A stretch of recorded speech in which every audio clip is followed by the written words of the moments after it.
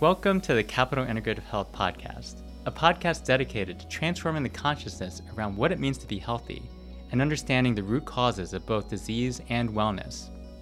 I am Dr. Andrew Wong, co-founder of Capital Integrative Health, an integrative practice committed to expanding access to holistic root cause medicine to the global community. Today, we're honored to have Dr. Leigh Frame join us. She is the Associate Director of the Residency and Wellbeing Center and the Assistant Professor in the Department of Clinical Research and Leadership at the GW School of Medicine and Health Sciences right here in Washington, D.C. She also has many other appointments and is the founding chair of the GW Microbiome Research Interest Group at George Washington University and has a special expertise in both clinical nutrition, but also vitamin D. So today we're going to discuss the role with Dr. Frame here about vitamin D and its role, a really important role with the immune system and the microbiome. So if you have any questions about how vitamin D works and how to use it, this conversation is for you. Welcome, Dr. Frame. Well, thank you so much. This is definitely one of my favorite topics, so I'm excited to nerd out on it with you. So excited to deep dive into this with you here, Leigh. Before we start with vitamin D, we just wanted to ask you a general question, which we generally ask our guests, which is in your background, as a researcher, as a PhD, integrative health, what motivated you to pursue research and integrative health in general? Oh, great question. I actually had a personal experience, which I feel like is not uncommon in our field. People went through the traditional healthcare system and it didn't work out for them. I was one of those people. It took me 30 years of my life to get diagnosed with celiac disease. I went to every doctor. I had arthritis from the time I was 7, which is obviously not normal, but they couldn't figure out why I had it. So, well, it must just be something about you. And as you can imagine, I was a little frustrated by that answer. And that answer was not something I was willing to accept. So I took it upon myself to figure out what was wrong with me and started to do a lot of sort of complementary therapies, thinking that maybe they'll help me. I was seeing an acupuncturist, and I will tell you, it was my acupuncturist who figured it out, because he was willing to think about things in a slightly different way. Like maybe it could have something to do with your diet, which is now, I think, something that's much more of a mainstream concept. But even 10 years ago was still pretty fringe. Oh, diet can't possibly lead to those type of syndromes. But it does. And so that's what really motivated me to fully embrace integrative health, because it can do a lot of things that unfortunately our standard healthcare system is not very good at. And that's life-changing, just knowing that there's a root cause and something you can do about it to really move that needle. Exactly, rather than just continuing to treat my symptoms, which is what every other doctor had told me to do.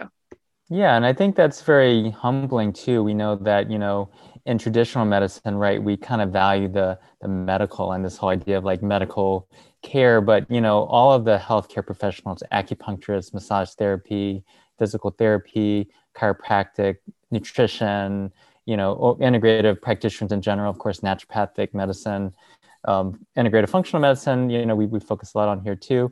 Everyone has, and I probably, haven't named many others, but the idea is that we all have something to contribute to the care of our patients. And I think when we listen really deeply and to our patients, but also to our colleagues, that might have different expertise than us and might have that different angle at which you might be able to solve that mystery that's going on. So that's really great. Yeah, I wholeheartedly agree. We see that a lot in the integrative medicine programs at GW. The students that we teach are quite diverse. And I think that's part of the reason our discussions are so good, because of exactly that. People are bringing different perspectives, different insights, and we end up coming to a much better solution by having everyone together in that group than you would if you just had someone with one or two perspectives. Yes, and as we always say here, it takes a village, and different perspectives. Well, let's start broad with vitamin D. So first of all, what is vitamin D? Is it even a vitamin? Let's talk about that. Great question. So vitamin D is very complicated. It is a vitamin in the sense that we need to get enough of it to live, but our bodies actually make vitamin D, and that's kind of unusual. Typically, vitamins are ones that we don't make. There are things that you need to get externally, like, for instance, vitamin C. Well, some animals make their own vitamin C. We don't. And so it's vital for us to get in our bodies. But we make it from sun exposure. So that means it's not exactly a vitamin, but it kind of is. But almost more importantly, it's a hormone. And because it's a hormone, it has really broad effects. I like to explain, like, if you didn't have enough testosterone in your body, you can imagine there'd be lots of different effects, things that would go wrong because you didn't have that hormone. And that's the case with vitamin D. And I think that's maybe somewhat confusing for researchers as well as the lay public. They're like, well, can vitamin D really do all these things? And it's because it's a hormone. It has these really broad effects that it can affect everything from your skin to your immune system to your bones to, I mean, really, you name it, there's an effect from vitamin D. So hormones are these chemical messengers that really have what we call pleiotropic effects, or different effects in different organs. It really does affect, the whole body. And that's why when you do a PubMed, Google Scholar, you see your name up there talking about vitamin D research and many others. And basically, we know that you can really take any organ system in the body, any system, and you'll see that vitamin D has an effect. Is that right? Correct. That is correct.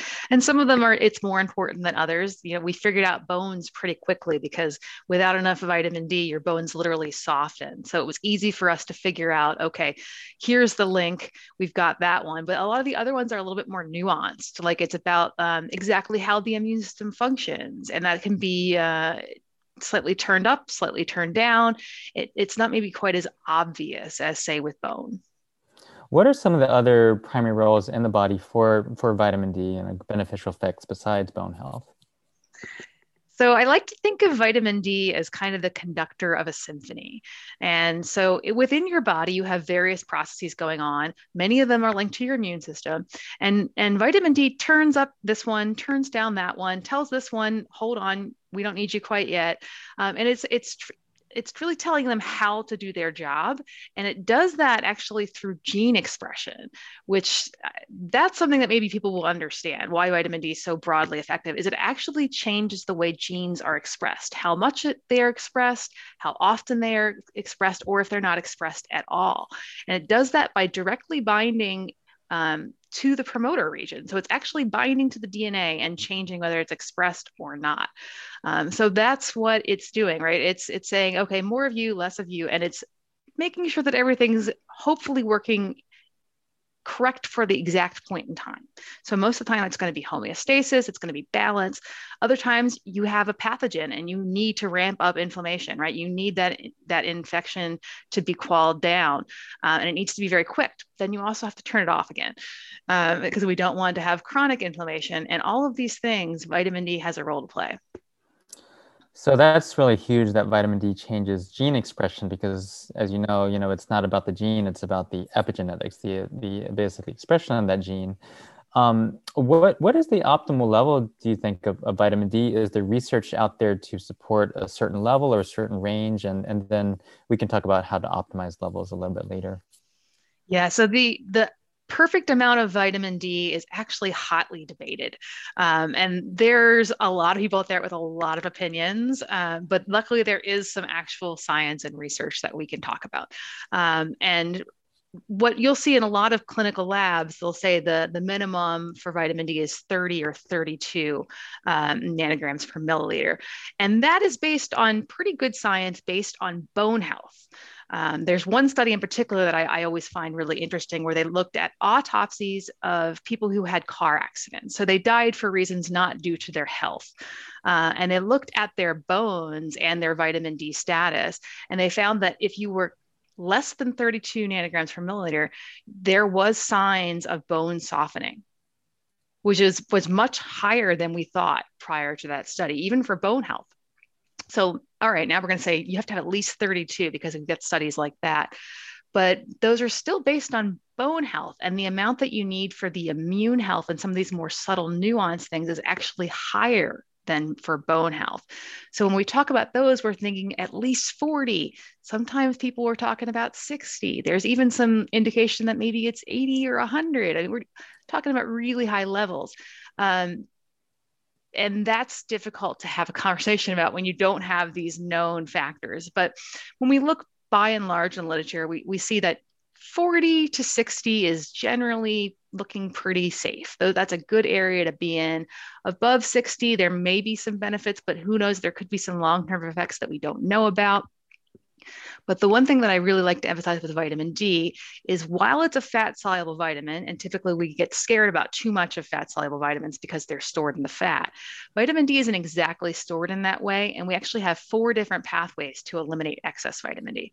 So it's hard to overwhelm 4 different pathways. So I don't get too concerned about having too much vitamin D for that reason. And also, when you go outside, you can make 10, 15,000 international units of vitamin D in one go really easily, 15 minutes on a peak day with in a bathing suit. So now we're talking about delivering large amounts. So when we are giving vitamin D, I don't worry as much about that as I would say with vitamin A. There, I'd be really nervous about having too high of a blood concentration or giving too large of a dose of vitamin A. Vitamin D is a little bit more regulated in terms of going too high. So aiming for that 60 might be better than aiming for 40. Got it. Okay. So now that we know we're looking at 40 to 60, let's say, how do we optimize levels and absorption of vitamin D? So vitamin D is a fat soluble hormone, which means it is absorbed better with fat. So that's the first thing is if you're going to take a vitamin D supplement, make sure you're having it with fat. In nature, it typically comes with fat, right? So if you're going to have salmon or some other fatty fish, it has vitamin D in it. It also has fat. Those are also the only good vitamin D sources in the diet because everything else is just really small amounts. Even fortified milk, the amount that was added to was determined at the turn of the last century, and it's really kind of an outdated amount. It's very tiny. It's kind of laughable actually the amount that's in milk. So that's not really a great source, even though it says it on the package, vitamin D. There is some in eggs. There's also some in irradiated mushrooms, but there's some issues with that, which we'll talk about, I think, in a little bit when we talk about D2 versus D3. Great. Love it. So I'll shelve that for now. But so generally, you're not getting it from your diet, or you're not going to get enough from your diet because we were really designed to be outside. Our bodies are designed to be exposed to the sun. And the majority of our vitamin D status comes from sun exposure. Now that's not true anymore, right? Most people, you and I right now, we are sitting inside and not making any vitamin D. And if you live in the northern latitudes above 35 degrees north, you're not getting it in the winter no matter where you are, whether you're inside or outside. You just can't make it because the angle of the sun is not sufficient. So that's when we start to really think about supplements, particularly during the winter for people who are living our modern life and aren't going outside. And one of the nice things about vitamin D, because it is a hormone, supplements actually are a good source. Whereas a lot of things in nutrition, we really want to look to food. It's better to get it in the food matrix. It's healthier to get it with all these other elements.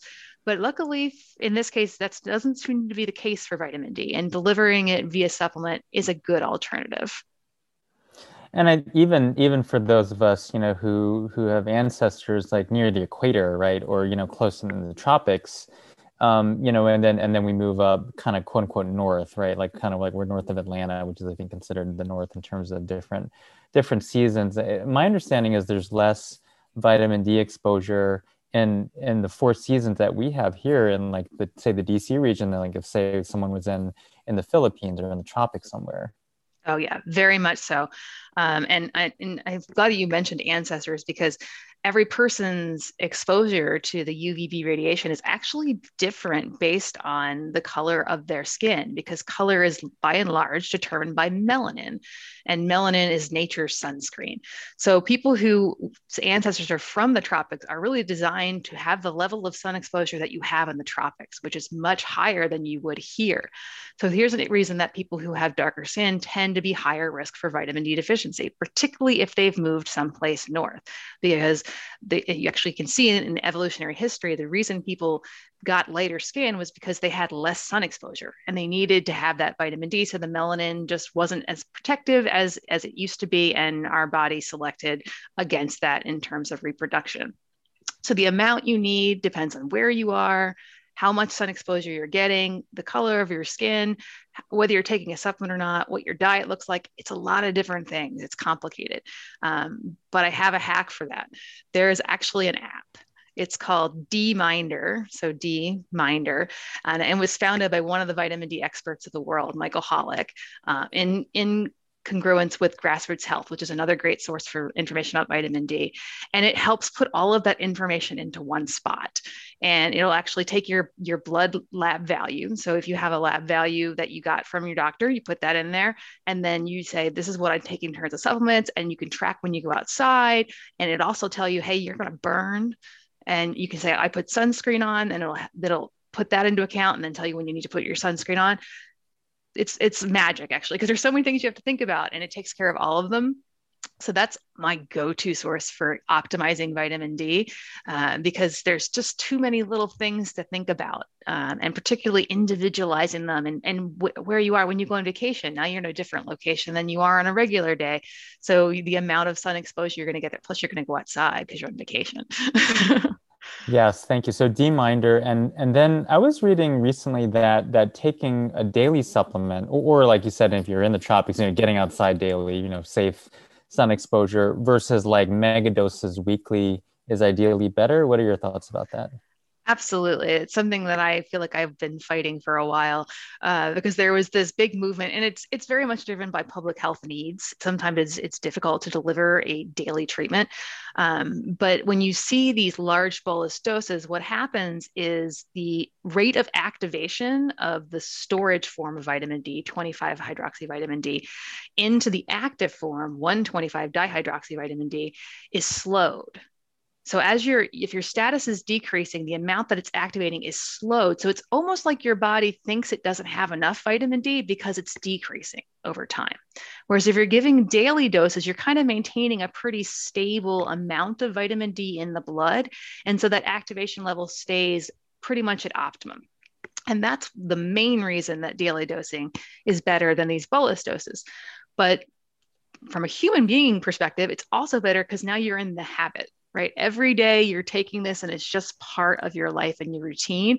Whereas if you have to take it monthly or weekly, that can be really difficult. And if you forget, obviously the difference between taking it weekly and every 2 or 3 weeks is a bigger difference than, oh, I forgot today, I'll just take it tomorrow.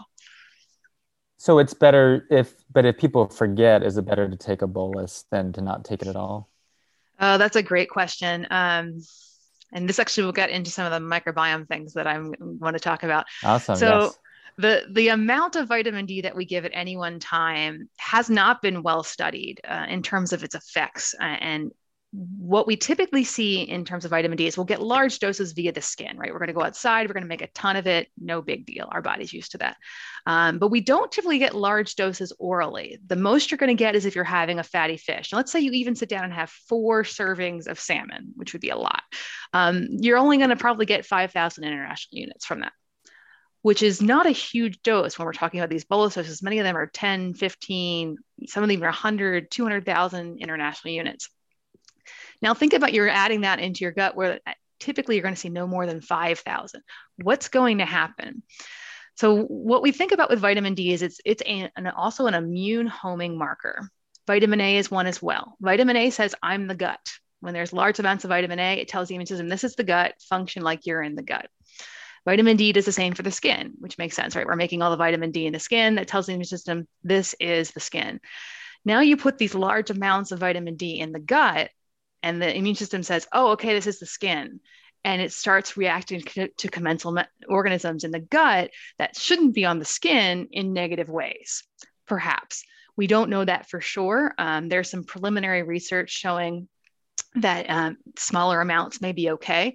I'm also working on a research study in this area, but it's definitely something that concerns me in terms of giving large amounts, particularly at any one time. So I also typically will recommend that for your daily doses, optimally, and it may not work for your lifestyle, but optimally take it twice a day because it increases absorption and you're really decreasing any risk of giving too much to your gut at any one time. Got it. So I think what you might also be suggesting, at least for some of us, is to go to the tropics and get some daily beach time for optimal ways to increase that D. That's great. Let's actually dive real quick before we get into microbiome into one of the smaller rabbit holes of D2 versus D3. So there's different forms of potential supplementation. Let's say ergocalciferol versus cholecalciferol. Let's talk about that. Which one or ones do you prefer? Do you feel like they're both equivalent? Let's talk about D2 versus D3. So D3 is the kind that your body makes. So when you go outside, that's what it's making, D3. D2 is the kind that is produced by plants. So when mushrooms are irradiated, they produce D2, and it is similar but not the same as D3. And it doesn't actually even function exactly the same way as D3, which I think is not something a lot of people know about. While it will bind with the vitamin D receptor, it does so much more weakly. So it's not actually as efficient at stimulating the vitamin D receptor or the effects of vitamin D as vitamin D3.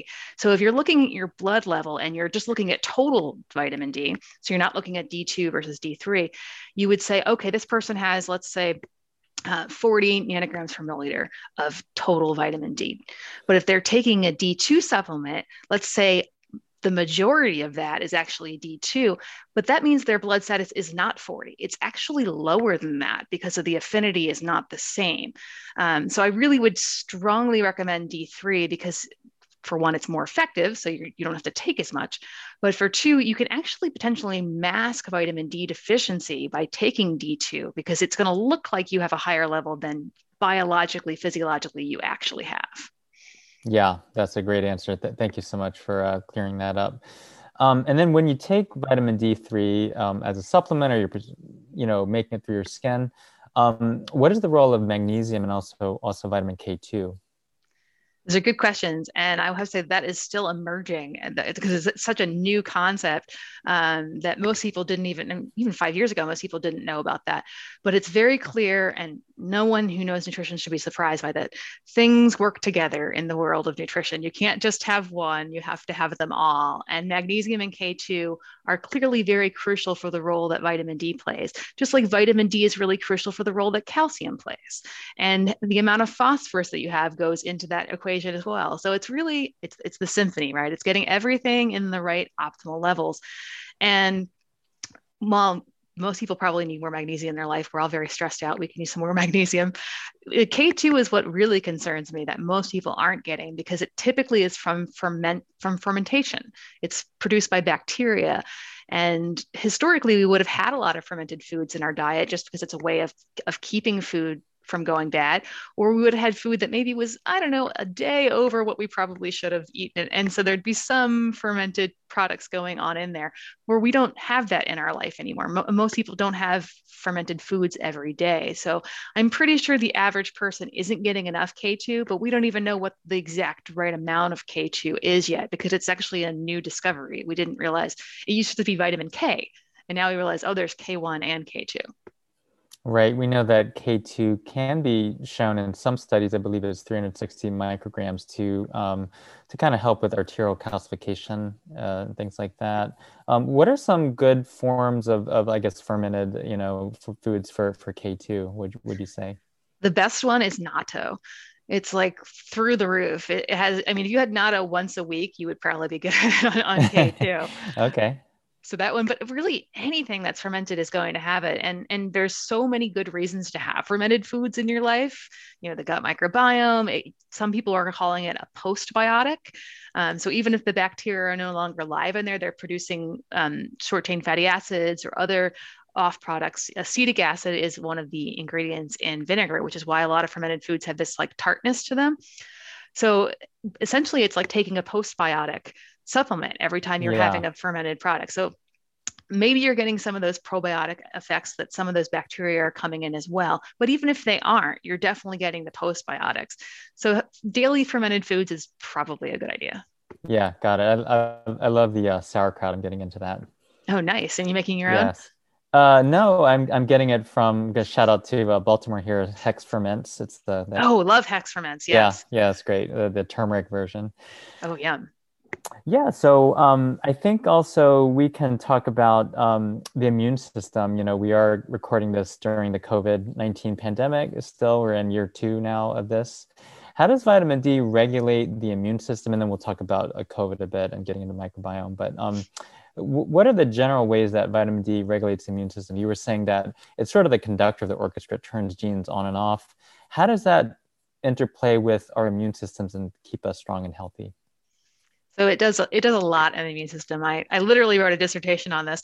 So we could talk a lot about this, but I think one great example for your innate, your sort of first line immune system, is that vitamin D is actually required to produce antimicrobial peptides. So the various different barriers in your body, your skin, your mucosa, so like your lungs, if we're talking about COVID-19, produce antimicrobial peptides, which actually they're like the body's antibiotics. So before we had antibiotics, we had antimicrobial peptides. And one in particular, cathelicidin or LL37, is directly produced from vitamin D. You cannot produce it without vitamin D. So if you don't have enough vitamin D in your body, you just aren't able to mount this robust innate immune response to that initial exposure. So if you have bacteria exposed to your lungs and there isn't enough of these cathelicidins there or other antimicrobial peptides, you're much more likely to get infected. So that's one role. Now, when we're talking about an adaptive immune system, that secondary immune response, which is when, okay, it already got through the barrier function. Now we have to sound the alarms and fight this infection. Vitamin D basically allows the immune system to be ready for that. It makes sure that there's enough of this, enough of that, and they're there, but they're not overly active. They're just surveilling. They're just looking. Basically, they're the neighborhood watch. Whereas if you didn't have enough vitamin D, there's sort of two ways this can go. One, they can get a little out of hand. They can become, bad cops, and they're out there like beating up your own cells.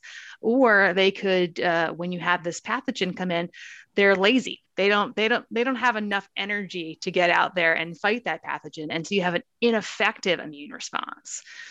Which is not good, because then you're not going to be able to clear the pathogen, and you're much more likely to have a longer infection. So it's important both in preventing the initial infection, and it's important in shortening the duration of infection. And that's what you see over and over again in the literature. If you have enough vitamin D, you're less likely to have an upper respiratory tract infection. Or if you do get it, it's often shorter, not dissimilar from vitamin C. Yeah, thank you. What are the general levels that the studies are using for vitamin D levels and association between that and decreased upper respiratory tract infections? Those are good questions. And this is actually one of my problems with the way the literature for vitamin D is run, is it is done based on dose, which, as we were talking about, we really want to optimize your blood concentration, right? We want you to be between 40 to 60. So if you have someone who's at 10, and I wish that was uncommon, but that's relatively common. Someone who's at 10 and you're giving them 2,000 versus someone that's at 40 and you're giving 2,000, you're going to have a very different response to that. So when you look at the vitamin D literature, actually, often it's quite mixed results. And that a lot of it is because of that. You have people who are moving from various different bins. Whereas if you look at the blood level, then you're actually knowing, okay, now they're sufficient in vitamin D, and moving them from insufficient to sufficient is much more meaningful than, keeping them in that insufficient range. It's really about getting them to the optimum. So my recommendation is and clinicians hate this answer, is I don't recommend a dose. I recommend getting to the blood level. Yeah. That being said, it's generally pretty safe to recommend 2,000 international units daily for almost anyone. It's a good, safe level. I do recommend checking blood status, particularly at the nadir of vitamin D, which is usually in around February to March or even April. So those are optimum times for testing vitamin D. Because, that's the lowest they're going to be. And so if they're at 40 at that point, you're good. Because during the summer, they're probably at 60. Got it. That makes a lot of sense to test and look at those levels. I have a lot of sub questions from that, but I guess we should dive into that before we get to the next topic. We know that, based on that famous study from North Carolina, I believe that there's up to 88%, probably more now, of people that have metabolic syndrome in the US and certainly around the world to a lot of people as well. So, and we know that vitamin D is a fat soluble vitamin. So is it true that vitamin D gets sequestered in the fat? Like, we know that like people are taking, maybe their BMI is really high. They're taking 5, 10K, 10,000 units a day. But then when you check their levels in 3 months, nothing has happened. Is that just because things are getting sequestered? And how do you deal with that basically? So it is absolutely true that the need for vitamin D strongly correlates with BMI. So as the fat mass goes up, the need for vitamin D goes up, and it's pretty clear on that. And in fact, there are even some manuscripts out there that suggest calculations for how to adjust your dosage based on BMI. Again, I would say that's kind of useless because the whole point is about getting them to this blood level, but it could help you at least think about that. And it does have to do with the fat mass because the fat does sequester vitamin D. And for a while we weren't sure about that, but where we really became sure is when you look at patients who undergo bariatric surgery, a lot of them are deficient in vitamin D before surgery, but sufficient after vitamin D, despite the fact that their intake has decreased, their absorption has decreased, Yeah, got it. but it's because they've lost a lot of fat and it's come out of the It's fat. coming out of it. Got it. That's And so so then, like interesting. 1 or 2 years later, when that's no longer happening and they're taking the same amount of vitamin D, now they're going back and becoming deficient again. And all the surgeons were really confused. What's going on? Why are they becoming deficient now? And it's because they were actually releasing their stores when they were losing weight. Is there any danger to that? Like, say someone's going on a quote unquote detox or losing fat mass, losing visceral fat as they kind of, it's January, so we might be talking about, at least when we're recording this, losing weight, etc. So as people lose weight and release that sequestration, is there any danger to that from a human body perspective? I wouldn't say with vitamin D because we've got those four pathways to eliminate. I really wouldn't Yep. be too concerned about that. But there is a lot of concern about other things coming out of the fat. Heavy metals are fat Mm-hmm. soluble. Mm-hmm. So that's definitely a concern about rapid weight loss. And I worked on a study when I was at the Hopkins Center for Bariatric Surgery looking at just that, seeing if the blood levels of heavy metals and other potential toxins are going up with weight loss. And they did, they went up. So that's something that needs to be monitored with weight loss. And Yeah. maybe you'll see some of these effects that you weren't seeing prior to, like they lose weight and all of a sudden they're having brain fog, and perhaps it's because of mercury. Right. So more of a safe, gradual detox, or a weight loss with some detox program built in. And then let's talk about how vitamin D can be used to prevent COVID-19, or, we know there's some studies that have come out, I know, from different places, different academic places around the world. Now, what is the association between, vitamin D status in terms of blood levels, since that's what we want to talk about here, and COVID-19 incidence, severity, et cetera? Yeah, there's a long history of looking at vitamin D and infection status for one. So it's not just like, oh, this came out of the blue, vitamin D and COVID.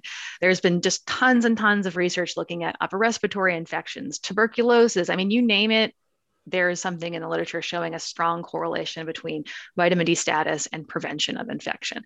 So that's why people immediately went there when COVID came out. They're like, here's something we think we can do, right? We could deliver vitamin D and hopefully that'll be a good preventative. And the literature is bearing that out. It shows that people who have a higher vitamin D status are much less likely to become infected. Now, is it as effective as the vaccine? Probably not. But if you're doing both, then you're really good, right? Like you're making sure your immune system has what it needs to respond and you're educating it about what you want it to respond to. So I certainly wouldn't say do one or the other, but that's the great thing about integrative health is we don't ever do that, right? We're about using the best of all worlds Yeah.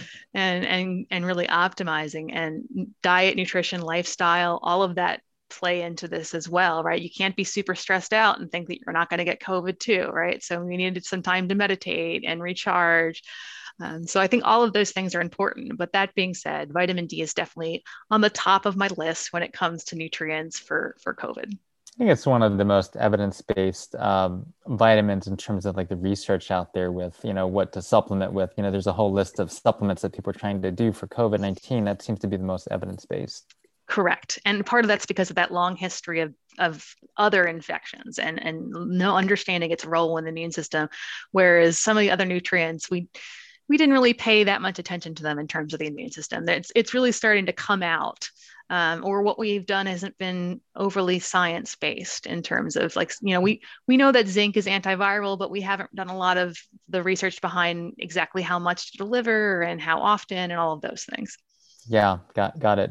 Going back to your comment about how vitamin D helps to synthesize those AMPs, antimicrobial peptides, because it's a peptide, would that mean also that higher protein intake would be helpful to make those peptides, or how important is protein with that? That's a good question. I mean, we don't ever want to have protein malnutrition. That's not a good thing. But that being said, when the body is in a state of infection or anything urgent, it will rob Peter to pay Paul. So if you Mm-hmm. need to make AMPs and you don't have enough protein, it will take it out of your muscles. Not that that's a good thing. We certainly don't want that, particularly in the elderly populations where sarcopenia is already an issue. But it will do what it has to do to protect you from an infection. But better to not have that happen and make sure you're getting enough protein. It's the integrative approach again, That right? You makes have to make sense. sure you have Mm-hmm. all the building blocks to be happy and healthy. And one more thing before we go into microbiome, this is really great. Nutrigenomics, and we talk about vitamin D and VDR status, vitamin D receptor status. How important is that in terms of figuring out, should people be checking VDR? How relevant is that, to public health, I think, in general, and probably just overall clinical health? That's a great question. I don't think that the literature has moved as far on that as I would like it to see, particularly in the last few years. I really was expecting more to be coming out and really hasn't. So I can't really say that it's at the public health level for sure. Right. That being said, those of us who are like to be a little bit more on the cutting edge and provide a higher level of care because we have the time and the resources to do that, I think it can be quite informative, particularly if you're having someone who's not responding. You've given supplements, but you're still having symptoms, or their blood level isn't going up, or something is just not quite working out. This might be it. That being said, and I say this to my students all the time, if the test isn't going to change what you would do with the patient care plan, why do the test? Particularly if the patients can't afford the test. So obviously That's right. your population depends.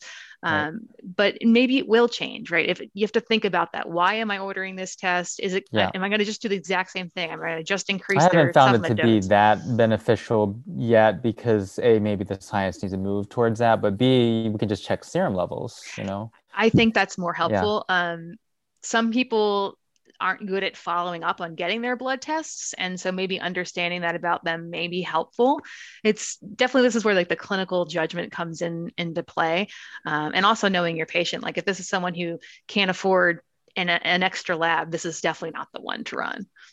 Yeah, and one more thing about lab tests, since we're on that, is that do you see any difference between like vitamin D3 serum levels versus like a 125 hydroxy D level, and how important is that at all? So 125 dihydroxy is generally pretty well homeostatically regulated. So you shouldn't see large excursions in that unless there's something drastically wrong, which you probably already figured out there was something drastically wrong before you decided to run that test. Yep, Um, yep. so I wouldn't really recommend that. But the one thing that is really interesting right now in literature is free versus bound 25 vitamin D.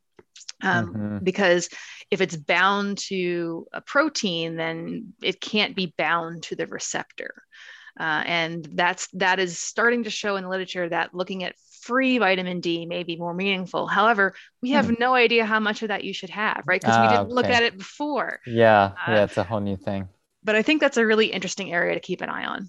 Great, thank you. And I know one of your interests is about the gut microbiome and how much that's so important for health. How does vitamin D interact with the gut microbiome, or any microbiome, we should say? Any Okay. microbiome, yeah. Yeah, So yeah. a lot of the effects of vitamin D are indirect. Most of the microbiota in your gut or elsewhere don't have vitamin D receptors. So they are not interacting with the vitamin D directly. What is happening is the vitamin D is interacting with your immune system, with the inflammation in the area, and that's affecting the microbiota. So whether they are being tagged as problematic, whether they are being tagged as commensal and everything's okay, or if, the status of the mucosa isn't healthy, and so you aren't able to foster the healthy microbiome that is there. That's really where vitamin D shines. And as in almost everything we've talked about so far, it's about having enough of it. Once you've hit this sort of sweet spot of vitamin D, then everything seems to be kind of relatively homeostatic. I can thank you for that, and I can tell you as a clinician, and seeing our clinic thousands of patients, very few people, unless they're like bike riders or ultimate frisbee players, they're not vitamin D is not up to 40 to 60. It's just No, not. it So, is not. I agree. and vitamin D being a systemic, like you said, anti-inflammatory hormone, immune promoting hormone, but then also one that increases T regulatory cells, that's going to prevent autoimmunity or at least reduce that. it's huge. It's just a huge, basically another epidemic or of basically something that I think in public view that people are listening, having low vitamin D is a really big deal to address for your health, for the health of yourself, your loved ones, all of our community here. Speaking of loved ones, I was horrified to find out recently that my husband is below 30. And I have had him on supplements, but he doesn't go to the doctor and get tested. So he needs to go get tested. Yeah. So he needs to go get tested. So now I've adjusted his supplement regimen, and we'll have to go test him again. And this was even a couple months ago. So we're not even talking vitamin D nadir yet. So that means at some point he was probably like 20. Has he been taking it every day, or? He had, prior to this, he was taking a vitamin D supplement every day, and he does do a lot of walking and spend time outside. So I was a little surprised by this, but that's exactly why you need to do the test, because you can't just have a gestalt. Test, don't guess, right? Exactly. There you go. Thank you so much, Lee, for coming on today. We have a few closing questions for all of our guests. So if you don't mind, do you have a morning routine, maybe involving vitamin D or not? I don't know. Oh, yeah. So I do have a morning routine. I like to have some quiet time before everyone else gets up. Working in surgery has really been helpful for that, because I'm definitely an early morning person. So I like to have that quiet to really concentrate and get some of the things done that I really need some concentration on, like writing, those type of things. And then after I've spent some time doing that, I spend 20 minutes every day and meditate, which has been actually transformational for me. And surprisingly, because I'm a yogini of over 25 years. So I felt like I had that kind of covered, the mind body portion. But even on top of that, I've added that with COVID, and really the meditation has been huge for me. So I would recommend that. Even if you think you've got it under control, try adding a little bit more. Yeah. None of us do. It's all definitely, especially now, this is the best time. We all need lots of meditation. Absolutely. Totally agree. What book or podcast are you enjoying the most right now, and what is it about that, and why are you enjoying it? So I love the podcast Sigma Nutrition. It's one of my absolute favorites, and it's accessible to the lay public, but it's really definitely more geared towards clinicians and researchers. And I like how they have a critical thought process, and they explain it. Where sometimes you have people just like spouting off facts. I think that's really common for clinicians to be educated that way. Here's a bunch of facts, and you don't understand the rationale behind it. Where it's this podcast, they really dive into that. And I find that informative myself, but I also use it a lot with my students too, because I think it's really helpful for them to have that background. So I would recommend that. I actually was recently on it talking about vitamin D too. Nice. Check that out. Sigma Nutrition. Thank you. And what do you do every day to cultivate joy besides yoga practice, meditation? So I've tried to be obviously very mindful in general, but particularly mindful when I have time to spend with my loved ones. I have my husband and I have 3 cats. And something else I started with COVID is now that I work at home full time, whenever my cats come to visit me, I try to give them some attention. Instead of being like, I'm busy, I'm writing, I have to do this, just give them, little pats, and it's good for them. It's good for me. Same thing with my husband. If he pops by, I try to give him a couple minutes and we chat, like you would if someone stepped by your office. Yeah. And that's been really helpful to give me a little bit more of that work-life integration. That's great. Now you have 3 cats. Do they all get along with each other, or? Mostly. They have their moments, but yeah, it sounds like they're just like people, right? Just like people, exactly. Well, thank you so much, Dr. Frame, for coming on today. It's been a really enlightening conversation about vitamin D and all the wonders of, how it can help our health. How can listeners learn more about you and learn more about your research? And I think maybe talk about the program at GW too. Yeah, definitely. So I'm a big Twitter fan. I'm at PhD_Leigh, Leigh. Love Twitter. I actually use it personally to keep up with the science. It's a great way to do that. We also have the GW Integrative Medicine podcast, so I have to recommend that. And then, of course, all the wonderful things we're trying to do at GW Integrative Medicine. We have the Office of Integrative Medicine and Health. We have a website, a newsletter. We try to get as much information out to people to be helpful as possible. And then we have a Friday event every Friday called a Mindfulness Experience, where we arm you with information at the beginning about health, a lot about COVID right now too. And then in the last 30 minutes, it's all mind-body practice to give you some release for the weekend, but also make it easier when you need to practice on your own. If you're having a peak time of stress, you have some tools in your toolbox. I really appreciate all of that. And GW Integrated is an amazing place. I look forward to working with you more, collaborating with you more. And certainly the AIM meetings are great. I've definitely been on a couple of those. So thank you, Dr. Crane. Thank you, Lee. And look forward to keeping in touch here this year, 2022, the year of resilience and recovery here, hopefully, for Oh, I all love of that us. theme. Yes. Thank you so much, everyone, for listening, taking the time to listen today. And if you enjoy this conversation, please take a moment to leave us a review. It helps our podcast reach more listeners. And check out GW's podcast as well. They're really amazing here. Don't forget to subscribe so you don't miss our next conversations. And thank you so much again for being with us today. Oh, thank you. My pleasure.